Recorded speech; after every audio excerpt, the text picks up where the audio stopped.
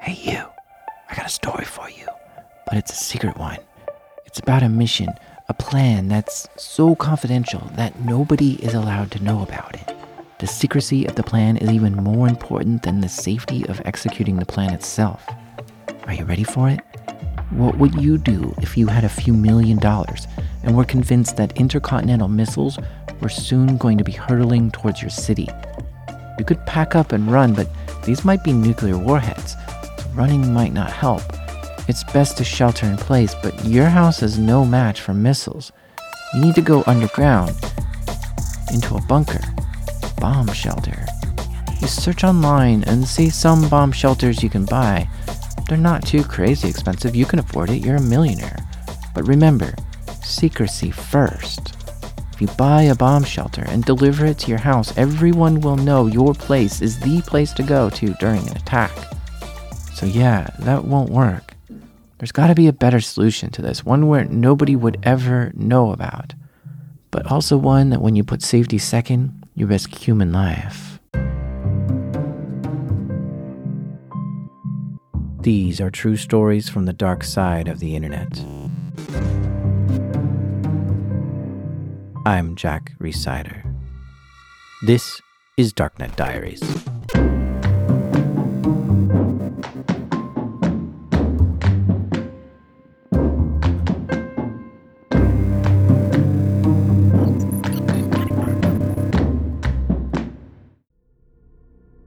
A quick warning up front here, this episode is graphic, rated R. It has bad language and strong violent imagery. In fact, 2 listeners have wrote to me saying I need to put a stronger warning here, so consider yourself warned. This one might be too much for some audiences.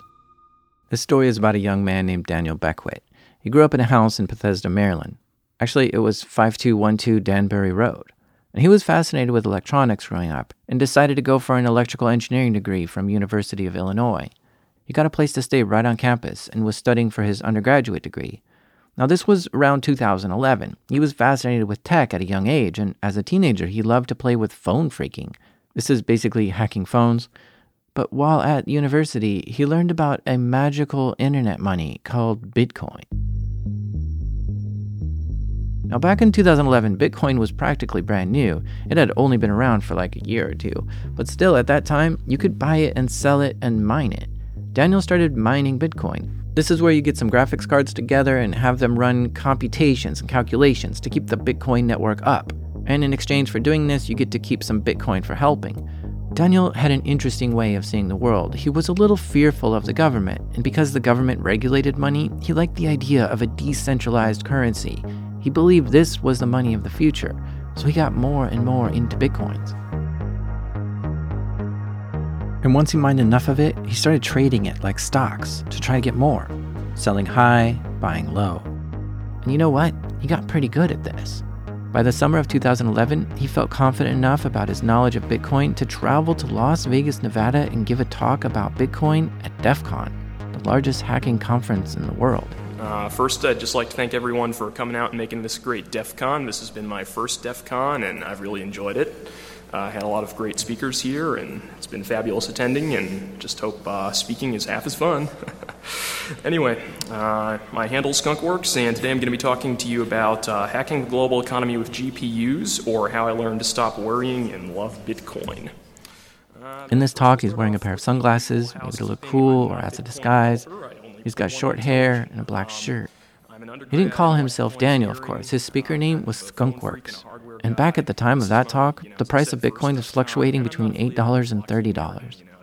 Jeez, if I only had the vision that Daniel had and bought up a ton of Bitcoin then, I'd be in a Lamborghini right now. Anyway, the talk was good. He explained Bitcoin pretty well, and he did a good job for his first presentation at DEF CON. At the same DEF CON conference, an entirely different group of guys also gave a talk. So this is a story about how we lost an eye. And just to be clear, that's me with a microscope. The sun's in the air, and I'm looking at a hard drive platter, which happens to be very shiny. It's really fucking bright. So anyway, that joke fell flat, so we're going to keep on trucking. This one was presented by Shane Lawson, Bruce Potter, and Deviant Olaf. 3 veteran speakers of hacker conferences, so they packed the room. This talk had a premise. They wanted a way to destroy a hard drive remotely. and they wanted to know the best way to do that. What we'd really like to do is have a way to remotely destroy a drive. Just make the drive go away. And we wanted complete goddamn drive destruction, like a pile of slag. Like our first thought was thermite. These guys also talked a little about Bitcoin too, but made fun of it. Someone explained Bitcoins to me the other night in a bar, and I thought it was a joke. Anyway, they created a little challenge with the goal of destroying a hard drive. So the rules of the game that we were trying to do up in Anchorage is destroying a drive in the following fashion. One, you have a 1U server. You have 1U above and below to install whatever the hell you want in the rack. When you fire the hard drive, you have 60 seconds to destroy it. You must not set off fire suppression, smoke sensors, seismic sensors, because we're near banks. Must not harm other system in the rack, and you must not harm the humans that happen to be nearby when you're lighting off your thermite or magnesium or something like that. Well, sure, they could destroy a hard drive by using some kind of wiper virus on it, or just deleting everything, or encrypting it. But there was something more fun about taking on the challenge of physically destroying a hard drive remotely. Because however it gets destroyed, it's probably going to be fun to watch. It's got to be a spectacle. So their goal was to take a computer mounted in a server rack and somehow physically destroy the hard drive remotely. Okay, but this isn't so easy. Deviant Olaf, one of the speakers at this presentation, went over a few ways to blow up a hard drive using gunpowder and thermite, but he explained all kinds of limitations this would bring. One being you need a big blast to trigger some of these explosives, and thermite is hard to work with because it just melts through everything and can potentially cause explosions. So what have we learned today, kids? We have learned that it's possible to do incendiary things or boomiary things to your drives. You do not want the emergency crews to come out. We do not want you going home and, burning shit down. We do not want you sent to a freaking ER. We do not want you making new friends. At least not if you're going to blame us for it. If you really think this is up your fucking alley, there are plenty of resources online if you want to be stupid. They tried burning the drives, grinding the drives, used chemicals to somehow melt the drives, or other incendiary attempts, but most of these tests were unsuccessful. Hard drives are hard, and they didn't want any leftover data on the drive, because even if a few bytes of data were left over, that could be the password to something important, like your Bitcoin wallet. But they did find that fire would actually burn the hard drives fairly effectively. The idea that we came up with was affixing a glow plug for like a motorbike to the end of a propane torch, and then use a servo to open said propane torch, and then lighting the propane torch remotely with an Arduino and an Ethernet connection. By God, the most difficult way ever to light a propane torch. Yeah. But they just couldn't figure out how to do this. So here's the kicker. We failed. We failed in a big, gnarly, nasty way. And you sat through 45 minutes of fucking failure. So here's the deal, though. The first person that makes a device that meets the challenge requirements that we have and does not harm themselves or sue us will get free access to ShmooCon 2012. Daniel Beckwith, the guy who gave the talk on Bitcoin, was in the audience at this talk, watching it, and feeling inspired by the challenge. He thought for sure he could destroy a hard drive better than these guys did, because he was fascinated with chemistry and explosives and electronics, and he had some ideas on how to do this. On top of that, he wanted to win the prize that was free ShmooCon tickets, which, by the way, ShmooCon is a hacker conference in Washington, D.C., not too far from where he grew up. He went back home and tried a few different things. First, he tried lye, and to try to do a chemical burn on the hard drives. And this didn't quite work. Then he tried to use high-voltage electrical shock on it, and he used pieces from a microwave to do this. And remember, he was an electrical engineering student, so he knew his way around this kind of stuff. This would destroy the platters of the hard drive, but when it was in the hard drive case itself, it didn't destroy it the way he wanted. So he decided to see what he could do with thermite. Thermite's like a metal powder, and if you apply enough heat to it, you can ignite it, and it'll burn so hot that it'll melt certain metals. It burns at like 3,000 degrees Fahrenheit or more. It's sometimes used to weld train tracks together because it can heat up a metal to become like molten and then fit like right in between the cracks of the tracks, and then when it cools, it bonds it together. Now, since a hard drive is made of metal, the theory is that thermite would simply melt the metal and then leave just a puddle behind of where the hard drive was. Daniel found an article on Hackaday of someone doing this and decided to try to follow the instructions. Safety first, though, Daniel purchased a full fire proximity suit from eBay and a pair of gloves that were rated to withstand 2,000 degrees Fahrenheit. For about $170, he had all the PPE, or personal protective equipment, required to do something like this. He also pulled out his chemistry book from freshman year and started to review what exothermic reactions are and that kind of stuff. And then he went online and purchased some thermite. But when the thermite arrived, so did company. The campus police somehow got word that this student was purchasing thermite and paid Daniel a visit. Daniel showed the police the ShmooCon challenge and that he was only trying to win the challenge. The police saw that the challenge was real, and since owning thermite wasn't actually illegal, the police let him carry on. He wanted to be safe with this experiment and was concerned about fire and explosions and things getting out of hand, so he decided to dig a pit in his backyard to do his experiments in. And this was like a 4-foot deep pit, about 2 feet wide, and he also kept multiple fire extinguishers nearby. With everything ready, he placed the hard drive in the dugout pit, added the thermite on top of it, put on his PPE, and he was all ready. 3, 2, 1, ignition. Sparks shot everywhere, flames leapt up, and the iron in the thermite turned molten and grew so hot that it melted right through the hard drive underneath it. It was amazing to watch and absolutely obliterated the hard drive. This was really cool, and Daniel wanted to improve this, so he kept trying it over and over to make it more effective. And after a few attempts, he found that the perfect amount of thermite to destroy a hard drive was 1 kilogram's worth. Great. That's working very effectively, but it didn't quite work within the bounds of the challenge, which was to not set off smoke alarms or destroy anything else in the rack. The thermite reaction produced a lot of smoke, so he began getting deeper into chemistry and exothermic reactions to try to figure out how to burn something as hot as thermite, but keeping it contained. He found another version of thermite, which was made up of a chemical compound, calcium sulfate. This burned just as hot as thermite, but with less smoke. He purchased some of it and took it to his test pit and tried to burn a hard drive. But this wasn't as effective, since it didn't create enough slag as the metal-based thermite, and it's the slag that was turning the hard drive into molten metal. So he started making his own thermite mixtures to try to find something that would be effective. He added various oxidizers and fuels. He would add little bits to see if it helped at melting the hard drive, and if so, he would add a little bit more of that. He actually did around 300 different tests to find the perfect solution. And what he found was a mixture of 37% thermite, 37% calcium sulfate thermite, and 25% potassium nitrate. This mixture would be the best he could find that had an easy way to ignite, it burned hot enough, it created enough slag, and didn't cause a lot of smoke. Excellent. But the challenge is still to be able to set this off in a data center without burning down the whole data center. So he did some experiments with fire-rated drywall. He built a box of this drywall that would fit in a server rack, and on the box he added a HEPA filter which filtered out the smoke. And after a few attempts, he got it to work. Within this small box, he was able to set off a thermite reaction and burn a hard drive without producing any smoke or setting anything else on fire in the rack. This satisfied all the requirements of the challenge, so Daniel presented his research to the 3 guys who laid down this challenge, and sure enough, he won the prize. Free tickets to ShmooCon. Yes. Daniel felt good. On top of that, he got to present his entire experimentation process on how he did it at ShmooCon 2012. My pseudonym is Skunkworks, and today I'm going to be talking to you about hard drive anti-forensics. My talk's entitled, "And That's How I Didn't Lose an Eye, Emergency Data Destruction." So first, a little bit about me. I'm an undergrad in electrical engineering at a major U.S. research university. I do a lot of, an insane amount of my own R&D outside of school in my basement in suburban Maryland.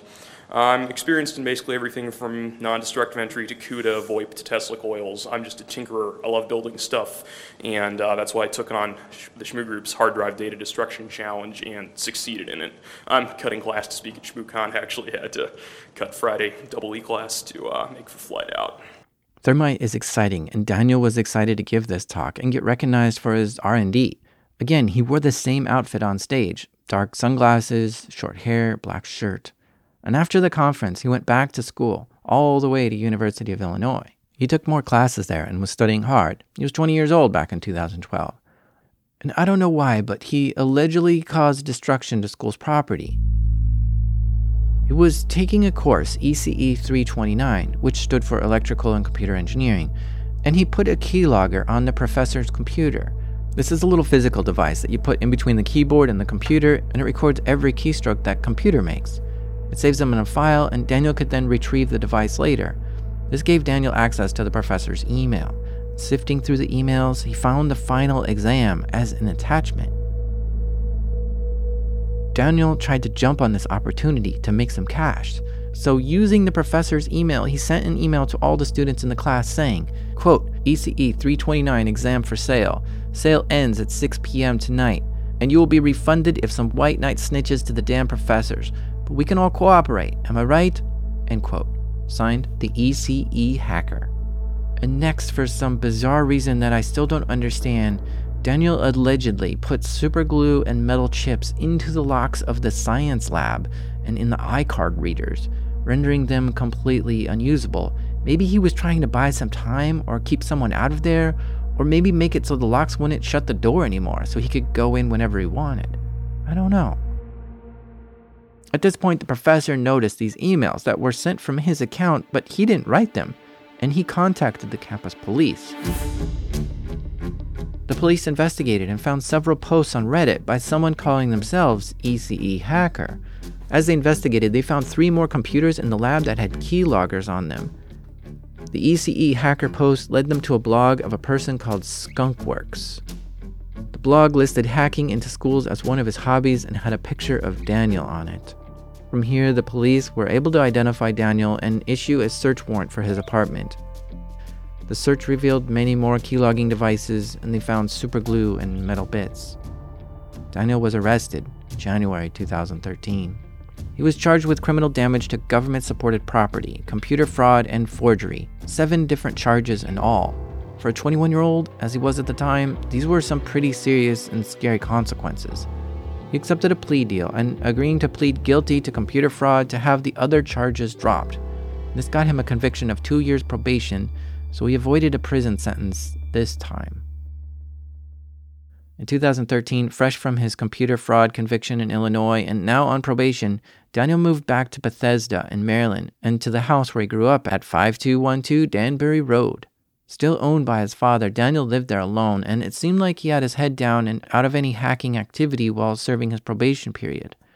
Now, back in 2013, Bitcoin was hovering at around $100. It was still a new and weird idea. Only crazy people were buying it then. And who would ever pay $100 for some fake internet money? Well, Daniel would, and he was still heavy into Bitcoin, mining it and buying it and selling it and trading it and making a profit. And when it was on the rise, he held it, and when it was going down, he sold it. And for those who remember, 2013 was actually a stellar year for Bitcoin. Between August and December of that year, Bitcoin rose from $100 to $1,000, gaining in value of 10 times in just 4 months. Anyone who was holding during those 4 months made out big time, and Daniel was holding. But then Bitcoin crashed again, but Daniel would focus on this a lot, so when it went down, he pulled out, and then he would buy when it started to come up again. Over the next 2 years, he became a pretty skilled Bitcoin day trader. He amassed himself a Bitcoin collection equal to $1 million. Daniel, at just 25 years old, was a Bitcoin millionaire. Around this time, Daniel changed his hacker name from Skunkworks to 3 Alarm Lamp Scooter, which is an obscure reference from a Neal Stephenson novel. But he clearly didn't forget and move on from the ShmooCon data destruction contest. In 2016, he presented his second talk at ShmooCon convention in Washington, D.C., this time as 3 Alarm Lamp Scooter, again, not using his real name. And when he came on stage, he wasn't wearing the usual sunglasses and black shirt. He came on stage wearing his full fire proximity suit, including a face visor, a hood, gloves, and it was all shimmering and quite a spectacle.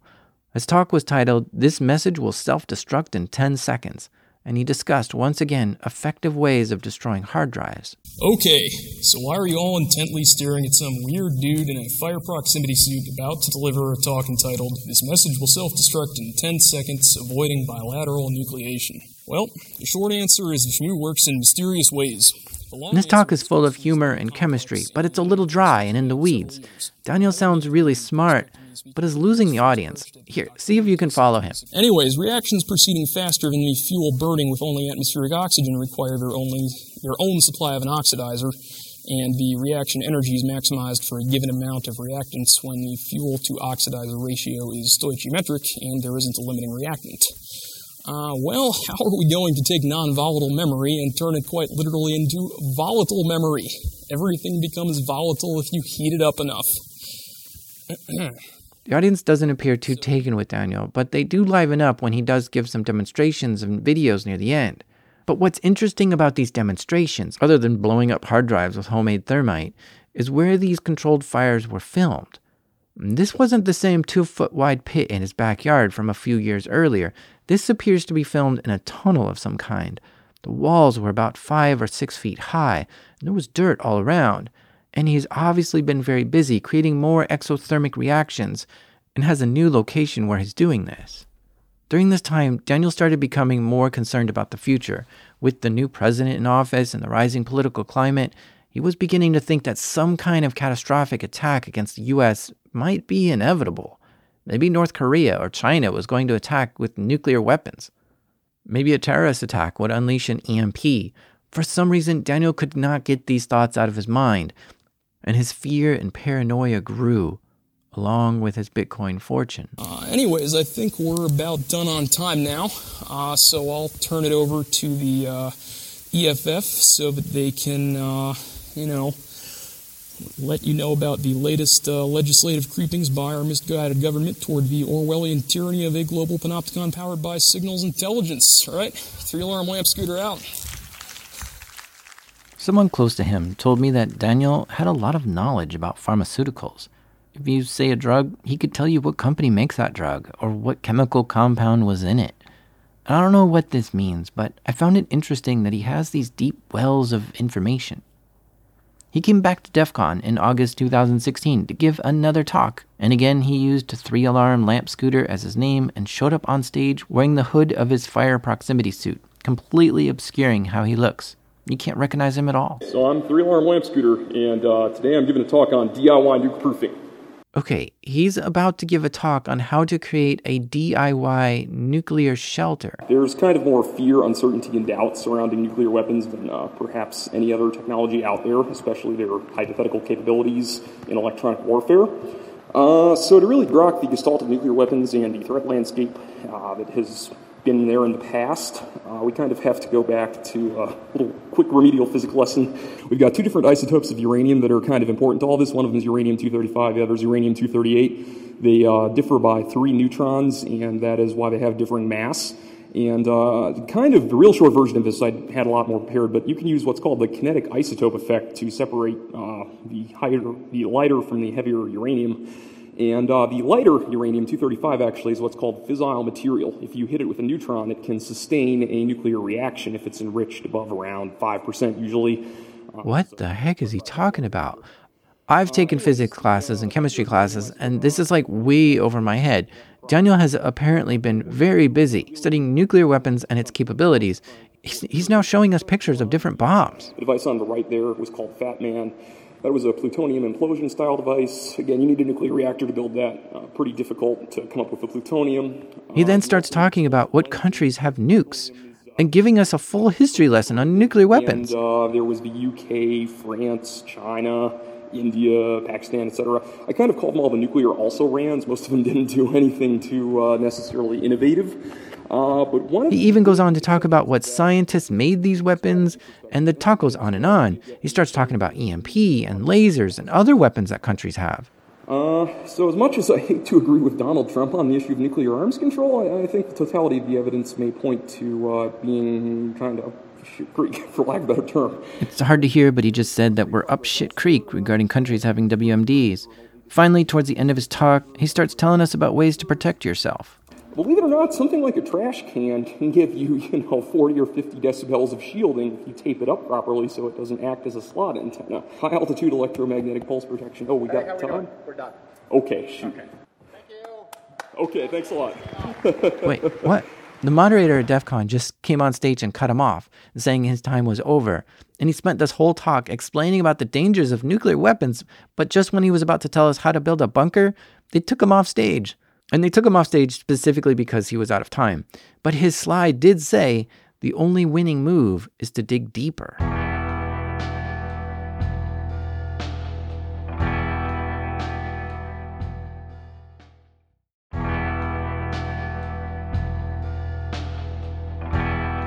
Turns out, Daniel had been very busy working on a new project. He obviously did a lot of research to prepare for this presentation, and he studied a lot about nuclear weapons and EMPs. He was very knowledgeable about this. But somewhere in the process of all this, he started figuring out ways to protect against it. He started reading things like the Army Technical Manual 5-858-6, which has a full section on underground nuclear tunnel experiments. He went on to study what the different layers of soil are and what different soil types there are, and he studied more about excavation, specifically how to make tunnels and how to fortify their walls. And he found research papers from the University of Washington that went over various kinds of earth-retaining structures. He examined the field manuals on how to dig through certain kinds of soils, and he started learning about the difference between laterite, humus, and subsoils. And he looked up where the water table was and how deep the bedrock was where he was living. And when Daniel combined his fear of major attacks happening to his city and his knowledge of digging, he came up with a new plan. While living alone at his father's house on 5212 Danbury Road in Bethesda, Maryland, he was going to turn his house into a nuclear bunker. Either Daniel or his father, or probably both of them, were collectors. When they acquired pretty much anything, they kept it. Buckets, chairs, toys, pots, pans, clothes, building materials, tools, light fixtures, paintings, hoses, computers, trash, you name it. This was all stuff that you would find in Daniel's house. Upstairs in the house, downstairs in the house, in the basement, piles of this stuff were everywhere. Sometimes 5 feet high, sometimes all the way up to the ceiling. A lot of it was just trash, too. If you saw the photos of his house, you might even say a hoarder lives there. And he began collecting even more stuff to prepare for a disaster, like food and survival gear. He loaded all this into his basement, but this wasn't enough. He wanted something that could withstand a blast and protect him in the event of a major nuclear incident or an EMP blast. So to make a bomb shelter, he decided he needed to go underground, and not just in his basement. And I don't know for sure what happened, but I did look at a lot of pictures, and I could take a pretty good guess at what I think happened down in his basement. I think to start, he went to a far corner of his basement and brought like a jackhammer or some sort of concrete saw or something with him and began chinking out a hole in the concrete foundation. It looks like he knocked out about like a 3 foot by 3 foot square into the basement floor. And under the concrete floor of the basement was dirt. So he started digging it up, filling bucket after bucket with dirt and bringing it outside, dumping it out, and then going in and digging up more. This had to be a very slow and painstaking process that would tire him out. By October of 2016, Daniel was most definitely in full swing of building this secret tunnel. And to Daniel, this needed to be extremely secret. Nobody would be allowed to know what was going on here, not any neighbors or friends. And he would take extra precautions to make sure no one was aware of his operation, probably doing things like dumping buckets of dirt out at night and buying tools with cash and unloading equipment in the dark. As Daniel dug up the tunnel, it started to go deeper and deeper underground. At first, a light in the basement was all he needed to see what he was doing, but as the hole got deeper, he needed to shine the light further down there. So he had to get like an extension cord and lower a light down into the hole. But as the hole grew deeper, the air down there got worse. But because digging is one thing, yeah, you get dusty. But I bet sometimes he'd hit like a solid rock. And I've seen what happens when you try to break through rock. There's a lot of dust. So Daniel rigged up some ventilation ducts, perhaps one to push fresh air down in there and one maybe to suck the dusty air out. Eventually he dug the hole deep enough, around 15 feet down and like 2 or 3 feet wide. Just enough to fit a ladder and himself to get down in there. But this would just be the entry though. From here, he made a turn. Instead of going down, he started digging in another direction, probably still filling bucket after bucket, hoisting them up into the basement with ropes and pulleys, and then probably emptying it out in the yard and then coming back down for more. This process was slow and painstaking, but he was making progress. Before long, he had 2 branches to the tunnel down there, and one was big enough to make into a livable space. So he dragged a bedroll down there and brought some food and water and tested to see if he could live down there. He had clean air, extension cords bringing him electricity, and food and water down there. It was rough at first, so Daniel improved it. He rigged it up with Wi-Fi and brought a TV down there. He even added a door to one arm of the tunnel for privacy. He brought some extra blankets to be warm, and eventually it became a comfortable enough living space. Something that would suit him in case there was a major attack. And he was becoming happy with it. It was a good start, and the vision was starting to take shape, but Daniel wanted something bigger. I imagine this process was agonizingly slow. If he had help digging, it would go a lot faster. So he decided to hire someone to help him. But he was very fearful that whoever he hired would then know the location of this bomb shelter. And in a disaster, he didn't want them coming over.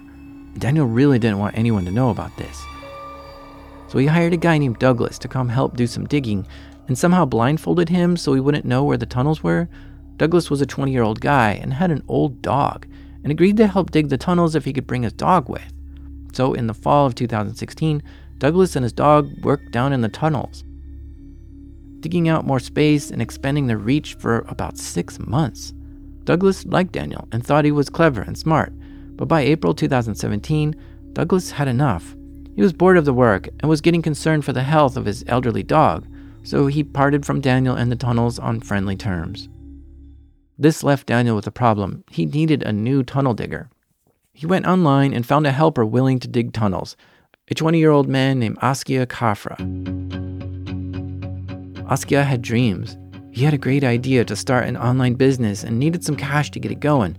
Daniel agreed to invest $5,000 into his online business if he would help dig the tunnels, and this was on top of some kind of daily pay. But there was a catch. Because Daniel was so paranoid about anyone knowing about the underground bunker, he went to great lengths to keep the location secret from Askia. First of all, Askia only lived 4 miles away from Daniel's house, where the tunnels were being dug, but Daniel wouldn't just give him the address. Instead, he'd drive him over blindfolded. But Daniel knew that if he blindfolded someone and just drove them 4 miles, that person would know the tunnels are nearby and might even be able to sense the exact location based on the turns. So Daniel had a trick.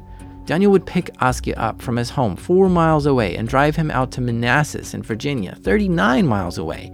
And once there, Daniel would then give Askia a pair of blacked-out goggles, which he was to put on for the rest of the journey. With Askia wearing these, he couldn't see anything or where they were driving. And Daniel would then drive Askia almost right back to where they started at his house in Bethesda. And he would then take Askia out of the car, lead him into the house and down into the basement, and only then he could take the goggles off. By this point, the tunnels were even more elaborate. First, they'd go down and below Daniel's house about 20 feet, and then they'd stretch out in different directions like arms. And there were a few different corridors and passageways and rooms, basically. Inside the tunnels was lighting, heating, air circulation, and there was a couple dedicated spaces for like a fridge, a bed, a TV, a microwave, a computer, video game consoles, Wi-Fi systems. And some areas were even locked and kept secret, and there were different levels that had floors that could be raised or dropped down. The tunnels were so long at this point, to get proper lighting and electrical tools down in there, they had to daisy chain some extension cords to make them reach. And with all the refrigerators and TVs down there, this put a big load on the cables. So he sent Askia down there and showed him the ropes, literally. You had to practically rappel down into the tunnel to get to know how the operation worked. Dirt and rocks were likely filled up in buckets, and then Daniel would empty those and bring them back. Oh, and one more thing. Daniel took even more steps to hide the location from Askia. Askia had a phone, but it didn't work so well underground like that, so Daniel provided Wi-Fi. But he set the Wi-Fi up with a VPN, which made Askia believe he was in Virginia. And with the hours of driving to get there, this seemed logical. Askia thought he was in Virginia. So Askia got to work digging, and he thought it was okay work.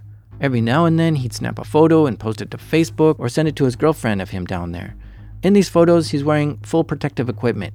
He's got a helmet on, a respirator to keep the dust out, eye protection, hearing protection, and gloves. I think he went down there and worked for like a few days at a time.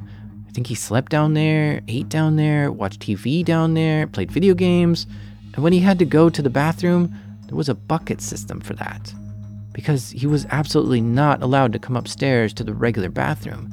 Daniel's paranoia was just too much for that.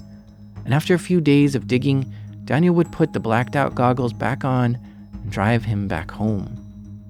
Askia's parents and girlfriend knew what he was doing for Daniel, but were not that keen on it. Askia's parents tried to persuade him to stop seeing Daniel and stop working in the tunnels. They didn't like the strange routine that Daniel kept carrying out with Askia to get him there and that he had to live down there. Askia described the tunnels to his girlfriend as 100 feet long and 15 feet deep. He said there was areas that were locked and he wasn't allowed to go in. But Askia kept going back to help Daniel dig. The earth that far deep was in some places very rocky, if not solid rock, and this likely meant that the tunnel was fairly secure. It was a huge pain in the neck to break the rocks to dig, so Askia didn't think that the tunnel would probably collapse. And because Daniel provided good personal protection equipment and there was decent entertainment and food down there, it was good enough for the now 21-year-old Askia. On September 10th, 2017, at about 2 p.m., Askia was working in the tunnels while Daniel was upstairs in the house. Askia smelled smoke in the tunnels and sent Daniel a text message telling him about it. Daniel came downstairs into the basement and looked around. He saw that a circuit had tripped in the electrical box. This made the tunnels dark, and Askia couldn't see what he was doing down there.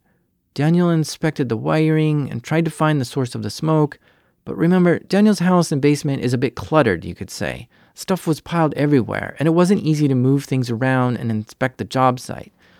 It's unclear, and I'm not exactly sure, but I think Daniel couldn't locate the problem and just switched the circuit breaker back on and went upstairs. About 2 hours later, now 4:30 in the afternoon, Daniel smelled smoke again and went back down to look. This time, a fire had erupted in the basement, and the piles of stuff all over the basement and other things started catching fire. Daniel tried to put the fire out, but it already had grown too large to manage it. He tried to get Askia out, but it was too much. It was too hot. There was too much smoke. Daniel was choking on the smoke. He was coughing and gagging. His lungs were burning. He tried to get down low, but this didn't help much. Maybe he should just get out of there. He shouted for Askia. And when the smoke just grew too much, Daniel ran out of there and called 911. I think at this time, Askia was down in the tunnels washing up after a long day of work, and so he had taken his clothes off, and he was in the middle of putting new clothes back on when he heard Daniel shouting out that there's a fire. Askia ran to the tunnel entrance and looked up into the basement. There he could see the smoke, and he could hear the fire, and he didn't want to be trapped in the tunnel with a fire going on, so he climbed up the 15-foot tall ladder and into the basement. Naked, he almost immediately started coughing. The smoke was thick. He had seen this basement before to get down in the tunnels, but the smoke and fire and junk everywhere just disoriented him. He didn't know exactly how to get out. And now he's in a smoke-filled room that's on fire. It's full of garbage and trash and old bicycles and clothes and just a ton of junk. There's no windows in this place. He tried to make his way out of the basement, but he was lost. And he had to jump through flames to make it to the other side of the room, which would just scorch his body. It wasn't easy to get around. He started to panic, and the smoke grew thicker. It was dense, ugly smoke. Askia was coughing hard. The heat was intense. His lungs were burning. Askia kept looking for a way out through the maze of burning junk and trash in the basement. One of the neighbors was named Bruce LeSean, and he happened to be a news reporter for WUSA 9 and saw the smoke and ran over. And he tells us his story. I was the first person on the scene of the fire. I tried to get into the burning house to rescue Khafra, but it was just too dangerous. And when I yelled in, "Are you in there? Is anybody in there?" there was no response. When the fire department arrived, they found Daniel outside, breathless and panicked. And he was telling them, "There's someone inside who I couldn't get out." Daniel was suffering from smoke inhalation and some skin burns. The fire crews frantically made their way into the burning house looking for Askia. They went down into the basement, and just feet from the exit, they found his naked body laying there. The firefighters tried to help Askia, but it was too late. The smoke and fire was all too much for him, and he died just minutes before the firefighters found him.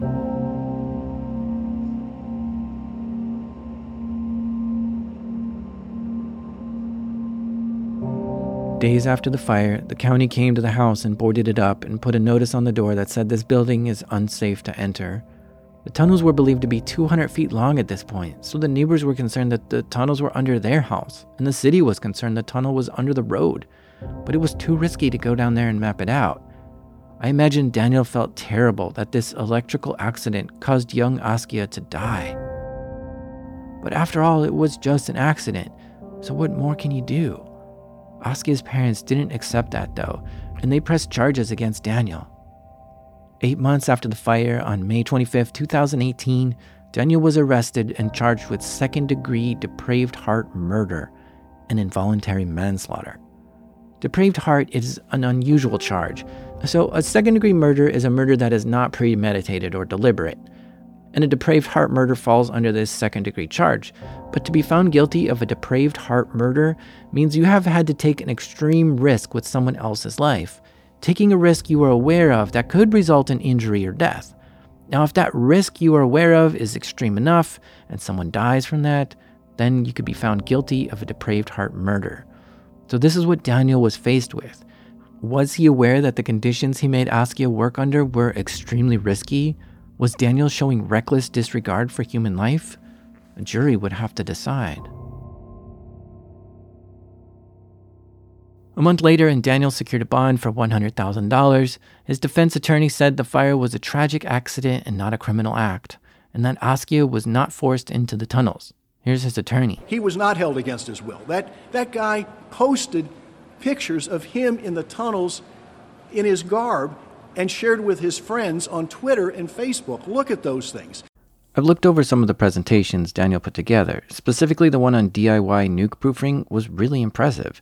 In this presentation, Daniel listed a lot of safety precautions that must be considered, such as what kind of soil types need support and what kind of support works best, and that egg-shaped tunnels have the least likely chance of collapsing. He mentioned that you have to constantly be checking for any deformations on the ground above where the tunnels are and always be looking for cracks in walls and add support whenever you see one. He talked about what kind of ventilation you need, especially when running gas engines down there, and what kind of water pumps are required in case of flooding. He even mentioned in his research that it's highly recommended that you call 811 to get someone from the city to come show you where the gas lines are on your property, because digging into one of these will probably kill you.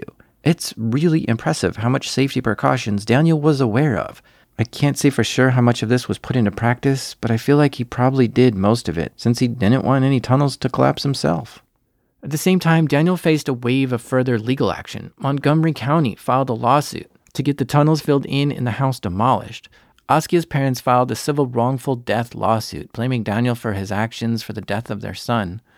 The lawsuit filed by the county revealed some pretty interesting information about the tunnels. Not only does the county believe the tunnels extend beyond the edge of Daniel's property, but they fear the tunnels reach under the public road. And how far do they go towards neighboring houses, they're asking. Investigators still felt it was too dangerous to investigate the tunnels. They just can't get themselves in there properly to take a look. So really, no one but Daniel knows how deep and long these tunnels are. State Attorney John McCarthy called these tunnels a danger to life and limb, and he said that even robots can't be used to explore them because the tunnels were designed on different levels. Robots need a nice level surface to roll on. Montgomery County, desperate to know the state of the tunnels, wants Daniel to employ an experienced structural engineer to assess them. They want a 3D model made to show the extent of the tunnels, and they want markers put above the ground to highlight exactly how far the tunnels go, and a clear plan to get them safely filled and the house torn down. On April 10th of this year, 2019, 18 months after the fire killed Askia, Daniel went on trial. 12 jurors listened to 7 days of the prosecution's case. The state prosecution alleged that Daniel's tunnels, hoarding and haphazard electrical chain providing power to the tunnels were all to blame. As far as the prosecution was concerned, Daniel knew the risk and was fully aware of the dangerous situation in the tunnels. A situation that he had put Askia in, but still didn't do anything when it was clear that the danger was imminent. This, they said, made Daniel responsible for Askia's death. Firefighters who attended the scene described Daniel's house as a hoarder's paradise. County firefighter Don Boyd said that both the first and second floors were piled with 3 to 4 feet of items and debris. Down in the basement, these piles rose to 5 to 7 feet with narrow pathways which made moving difficult and doorways hidden.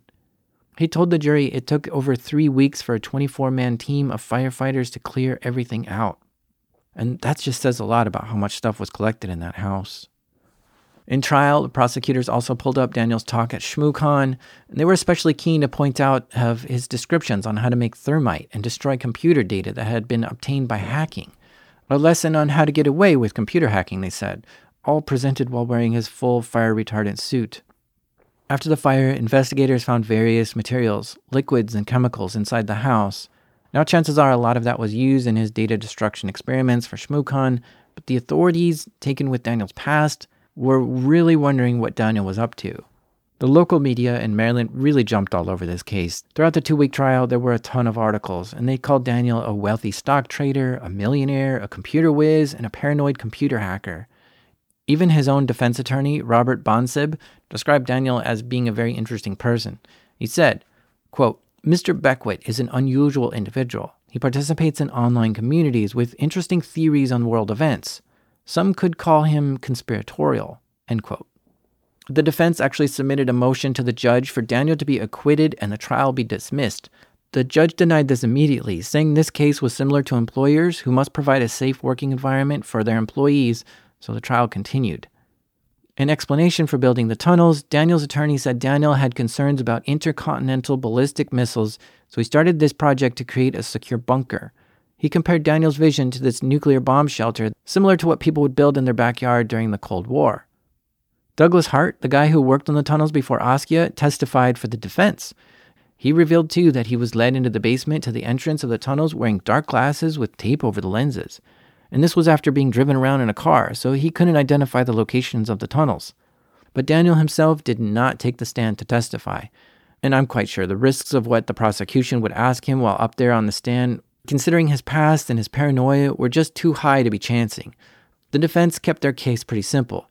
They said these events were a terrible accident, and they repeated that Daniel cannot be held criminally responsible for an accident. Montgomery County prosecutors, on the other hand, told the jury that Daniel's behavior showed a total disregard for public safety. Not only that, but his actions created a death trap, which he walked Askia right into. On April 23, 2019, the jury retired to deliberate, and in just 24 hours they came back with their verdicts. They found Daniel guilty of both second-degree depraved heart murder and involuntary manslaughter. In June 2019, the judge sentenced Daniel Beckwith to 9 years in prison for the death of Askia. Now that the criminal trial is complete, the civil lawsuits filed by Montgomery County and Askia's parents will move forward. They're probably going to knock down his house and fill in those tunnels soon. So Daniel has a few more legal battles to go.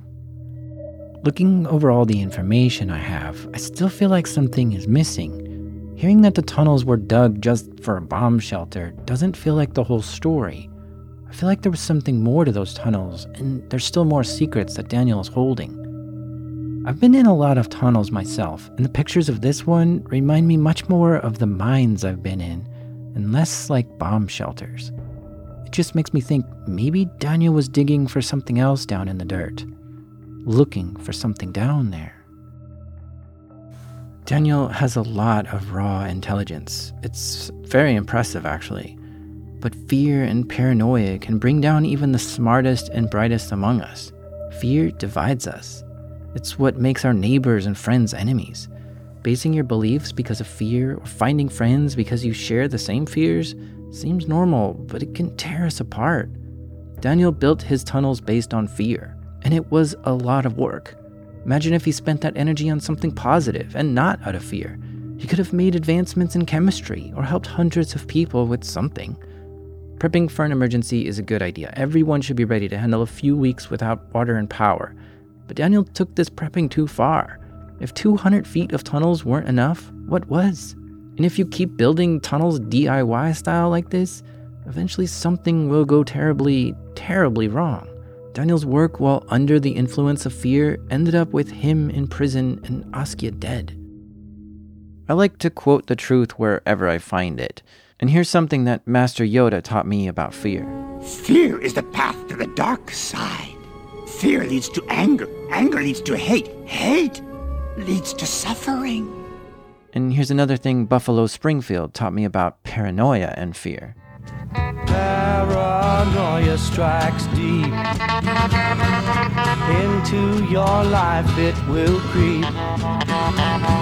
It starts when you're always afraid. Step out of line, the man come and take you away. We better stop. Hey, what's that sound?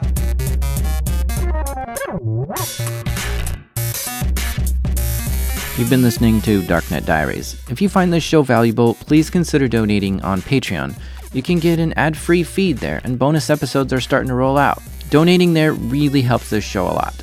This episode is created by me, your friendly ticket jockey, Jack Resider. Research and writing help for this episode was by Fiona Guy. Editing help by the Dark Duchess Damien. Theme music was created by the head-bobbing Breakmaster Cylinder. See you in 2 weeks.